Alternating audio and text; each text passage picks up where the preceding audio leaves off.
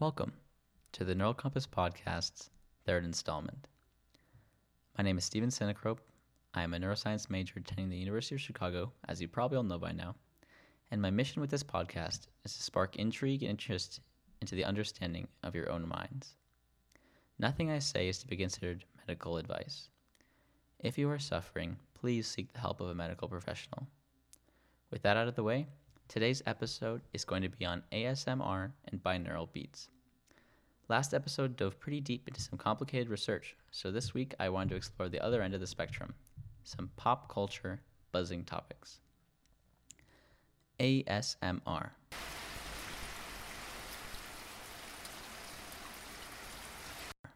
I've seen the satisfying compilations everywhere, but what is ASMR?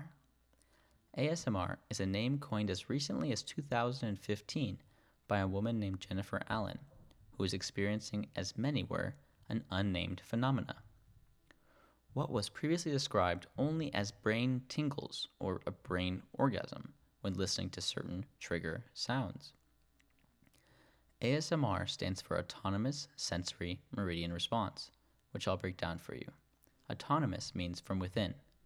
Sensory is of the senses or derived from sensation, and meridian response is a bit of a euphemism, meaning something akin to an energy release or colloquially a brain orgasm. Now, I'm sure most of you have some experience with ASMR, as it is propagated vociferously on social media platforms like YouTube, with videos of slime, soap cutting, whispering, and roleplay. Interestingly, some of you probably already love ASMR and can't wait for me to explain why you experience some of these sensations, while many of you are probably listening hoping to understand why those crazy people enjoy these videos. And this is because it has been shown and verified experimentally that for some reason only a select number of individuals can actually fully experience the ASMR sensation. It is thought to maybe have a genetic origin. The sensation is thought to be related to the chills that many experience when listening to especially emotional passages of music.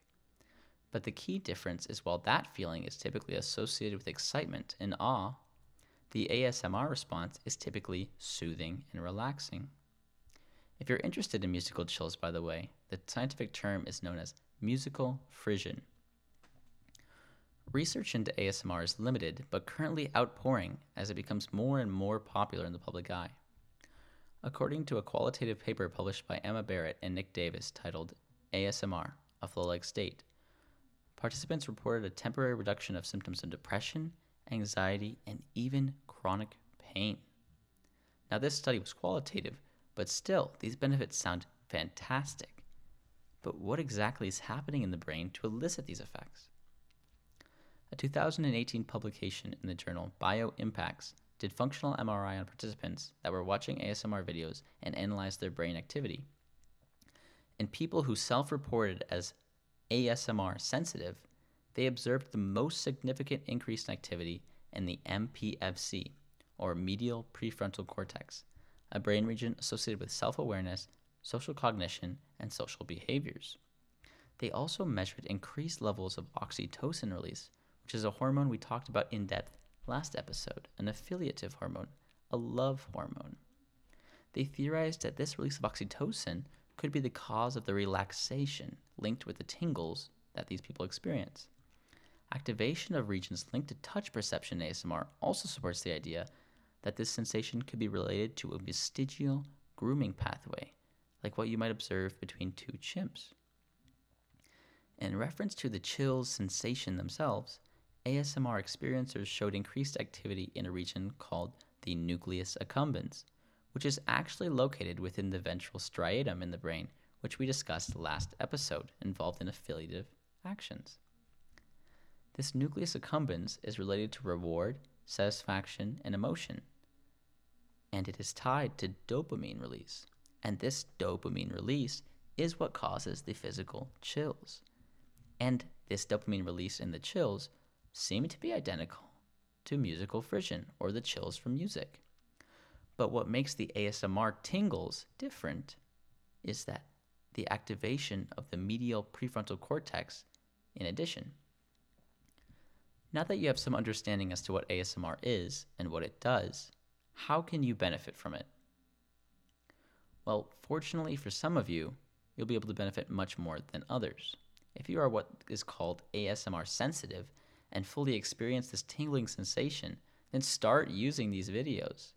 Whispering and personal attention videos have been shown to trigger this the strongest, so go on YouTube and explore. Stay away from some of the weird role playing. If you have no clue whether or not you experience this, give it a cursory Google search. Stick to the soap cutting and whispering or tucking you in at night kind of things. Expectation is behavior, so try to keep an open mind. ASMR has been reported to have relaxing, pain relieving, de stressing effects. Many listen to help them fall asleep. Some people who are completely not ASMR sensitive still report enjoying some of these videos. So, either way, give it a shot. Now, moving on to another pop culture trend, binaural beats. You've probably also seen a few of these pop up in your YouTube recommended videos, claiming to cure anxiety, help you sleep, or a number of other different bold clinical claims. The concept of binaural beats is actually quite complex. I'll try to explain it in a basic level. Basically, two different frequency tones are played, one in each ear, at different hertz or frequencies. And these create constructive and destructive interferences, which produces pulses and gaps, creating a beat in the observed sound. Constructive and destructive interference of waves is a physics concept where 2 points on a wave are either overlapping at a positive peak to a negative trough of the wave, which will cancel each other out in destructive interference, or they match up with a positive peak to positive peak, and they combine in constructive interference. If you didn't understand any of that, don't worry about it.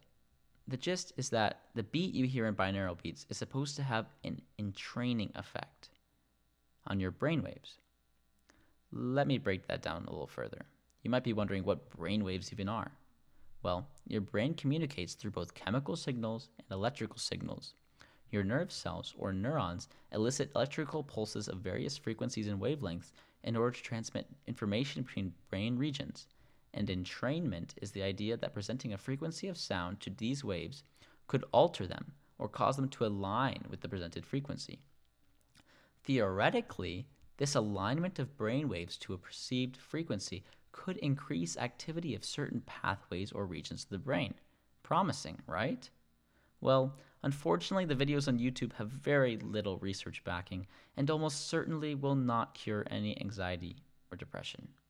The constant trance-like frequencies can have a relaxing effect, however, so if you enjoy them, by all means continue to do so.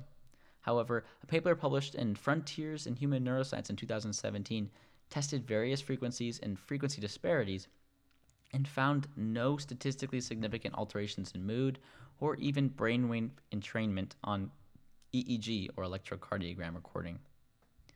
The same journal in 2018 published a study showing significant results that some stages of sleep could be affected, but slim statistical measures and a small sample size make this somewhat unreliable.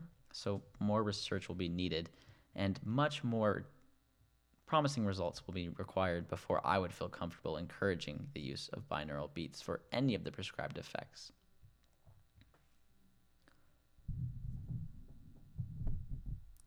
This episode has been all about sound and the sensations and effects it can elicit.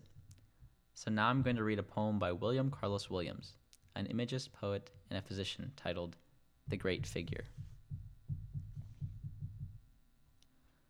Among the rain and lights, I saw the figure 5, in gold, on a red fire truck, moving, tense, unheeded, to gong clangs, siren howls, and wheels rumbling through the dark city. Since it's short, and based on an image, I'm actually going to read it again. Among the rain and lights, I saw the figure 5, in gold, on a red fire truck, moving tense, unheeded, to gong clangs, siren howls, and wheels rumbling through the dark city. I'm imagining the dark city as our social and media landscape with flashing lights and loud sirens all around, distracting, confusing. This poem to me communicates an environment full of noise like ours, but with a unifying image or figure that rushes through and calms the extraneous stimuli. My imagination is drawn to that unifying, unheated fire truck.